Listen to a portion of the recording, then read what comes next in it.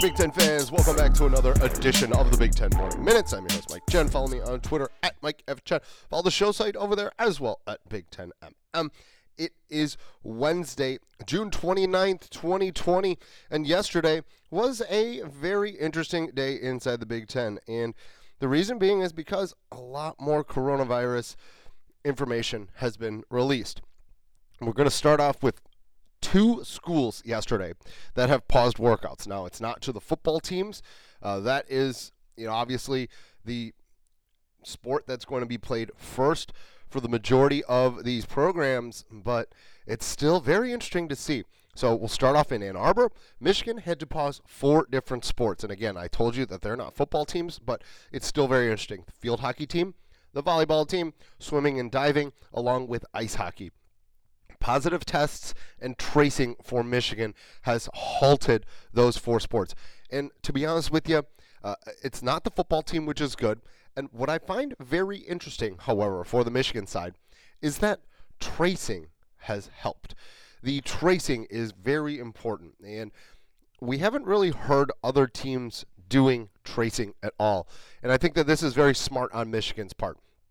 If you're able to go back and find out who was the carrier, who they interacted with, where they were, you're able to do this and kind of get a hold of the situation and stop it. Because a lot of these schools, they share facilities. I know I've been at Ohio State's facility because obviously I'm an alum there, played in the baseball team. So I got a chance to kind of get involved in what's going on over there. The Buckeye football team, they are isolated. They have their own area. They have their own indoor facility. They have their own outdoor facility. They really don't share that with other teams. Now, back in the day, the baseball team did share space with the football team, but the reason being is because the baseball team, their facilities was being built at that point in time.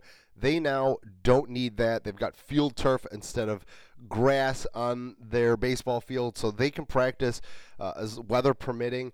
They've got their indoor facilities as well on the other side. Now, it's not a full indoor facility. They've got batting cages, and they've got a new weight room as well. But the interesting part, though, is that a lot of these football teams, and my assumption is that the majority of these football teams are pretty isolated. So when the football team goes down, that means that that there's definitely an issue. There's so many football players on the team, 105, 85 scholarships, and that does not include support staff as well. So interesting that Michigan is doing tracing. I love it. I think it's great for the university to stop something, like this, like a little mini outbreak that they're having.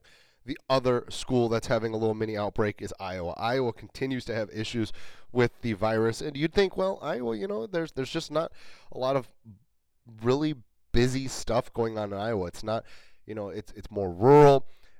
You don't have as many big cities, but they're still having issues, which kind of bothers me a little bit. Now, it's the hoops team this time, as 2 players tested positive, so Iowa is going to halt workouts for the next 2 weeks. A little bit concerning again. Iowa did not release the names of the players, but obviously this is the first time that they've come out and specified a team. So the hoops team, 2 weeks, no practice, no nothing, and they'll reassess everything most likely in a week. You want to see the players get an opportunity to get back on the court and practicing, but you want it to be safe and in a good environment. Gary Barta, the Iowa athletic director, if we can rewind a couple of months ago when everything was kind of going, he was a realist about the situation. He said it's not if we get coronavirus cases, it's when and how we react to it. And I'm not going to lie, Iowa has had some issues, but they've been smart about it. They are obviously taking a break from the basketball voluntary workouts, and it's going to be an interesting time to see when they come back, if they ultimately release which players had the coronavirus. And going forward, I think it's smart on these schools to stop everything and just wait. Just wait. Maryland, they got some good news yesterday. As we all know, Maryland at one point in time a few weeks ago had to shut down their football workouts. And they clearly had an issue. Well, that issue looks much better right now.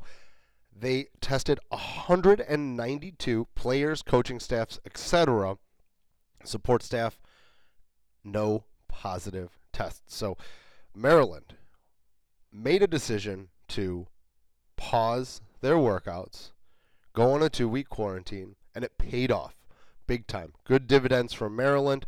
So that's a very good sign coming out of Maryland. And then it bodes well for the future of the Terrapin team because, hey, you know what?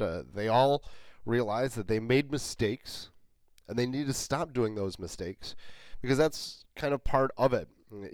Again, I'm going to go back and look at the MLB, and the reports came out that the Miami Marlins, while they were in Atlanta, said, hey, let's go out and have a good time. Let's just do what we normally do. Well, guess what? That doing what they normally do bit them in the ass big time. And it's just dumb. And it's nice to see that, Maryland has learned from this. So very, very interesting. Another quick note on the football side of things before we get to a couple of commits yesterday inside the Big Ten. The Ohio State capacity for fans will be 20% this fall. And this is interesting because Gene Smith came out and said up to 50% at one point in time. So now, I've been saying that 20% is probably the best option if you're going to have fans, if fans are allowed. I think at this point in time, I think it's a little too early to say whether or not teams are going to have fans, but going forward, I think that everyone's going to have to kind of adjust to it. And I get it. The athletic departments need that revenue. They need fans in the stands. A lot of athletic departments, such as, say, Wisconsin, when they came out yesterday and said that they could potentially lose, $100 million. Barry Alvarez very concerned about that. He's their athletic director, former coach.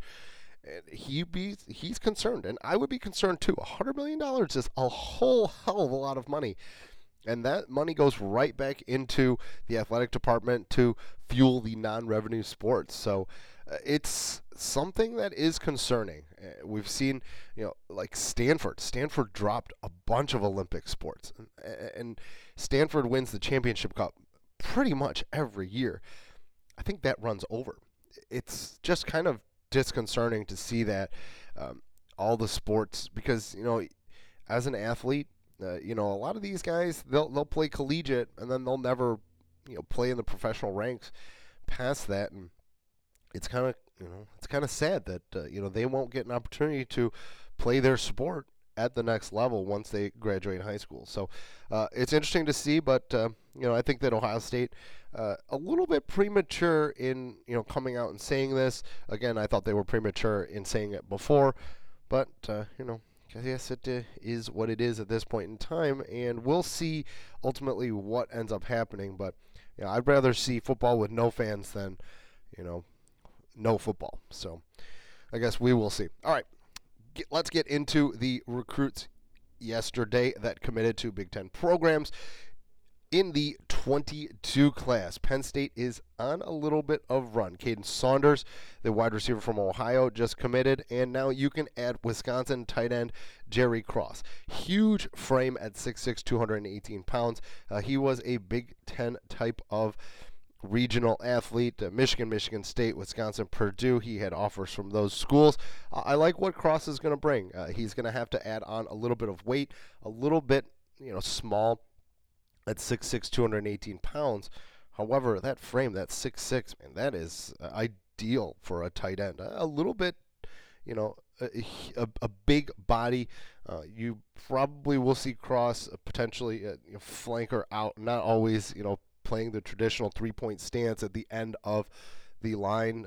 He could go out and be a flanker, and you're going to use his height and athleticism for jump balls over slower linebackers and safeties. So I like this commit for Penn State. James Franklin has done a good job. James Franklin's always done a good job on the recruiting side of things, and that's another win for Penn State with tight end Jerry Cross. Purdue added an outside linebacker to their 21 class in Ricky Smith. Smith is 6'1" and 195 pounds. He had offers from Miami of Florida, Missouri, West Virginia. The Florida native, pretty good player. A little slight at 195 pounds for a linebacker, but not too terrible. I like it. I think that he's a guy that will help the Purdue program, and Purdue really needed a good run here on the recruiting trail. Jeff Brom hasn't been all that great recently, and for them to crank it up and to start moving and to get going with recruiting, I think is a positive sign for Purdue. So a nice little addition to their 21 class, and outside linebacker Ricky Smith. Let's move on to a basketball note yesterday, and it's fairly easy to say that Michigan State is absolutely on fire on the recruiting trail. The 2022 class #1 overall prospect, Imani Bates, committed to the Spartans a few weeks ago. Well, let's add in another 5-star in Canadian center Enoch Boakye. Boakye is a elite player. He is a top 10 national player at 6 foot 250 pounds. The young man pretty much could have went wherever the hell he wanted. Canadian basketball, like I said yesterday, has really made an improvement. They've gone and really bought in. You could look back at one specific player who kind of started up a good little run for Canadians to really get interested in basketball, and that was Vince Carter when he was up with the Toronto Raptors, and just kind of doing what he was doing really showed that the Canadians that, hey, you know what, basketball's fun, and a guy like this can do that. Let's there's some players that are like, yeah, I can do that, and that's exactly what Enoch Boakye has done, and it's looking more and more like you might actually see Imani Bates decide to go to Michigan State. I mean, when you collect the talent that Tom Izzo has, yeah, I think Bates is probably a one and done. I don't think Bates stays very long. And Boakye, I think that he probably is a one and done as well. But you've seen it in the one and done era that you can win with these type of players. And I think that is 100% the possibility. And you know what? When you assemble the talent like Tom Izzo has, he's gonna break through. And I think Tom Izzo's looking at another potential championship in the line, because Bates is probably the best player to come out of high school in the last 10 years or so, I want to say.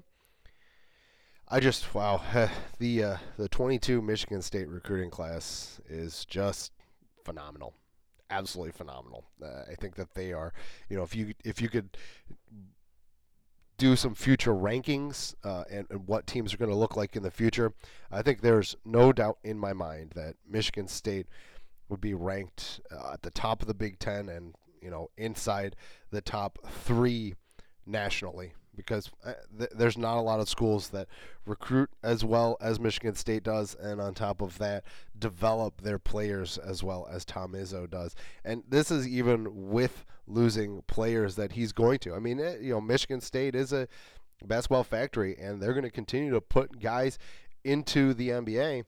And, that's only a coup in Tom Izzo's hat.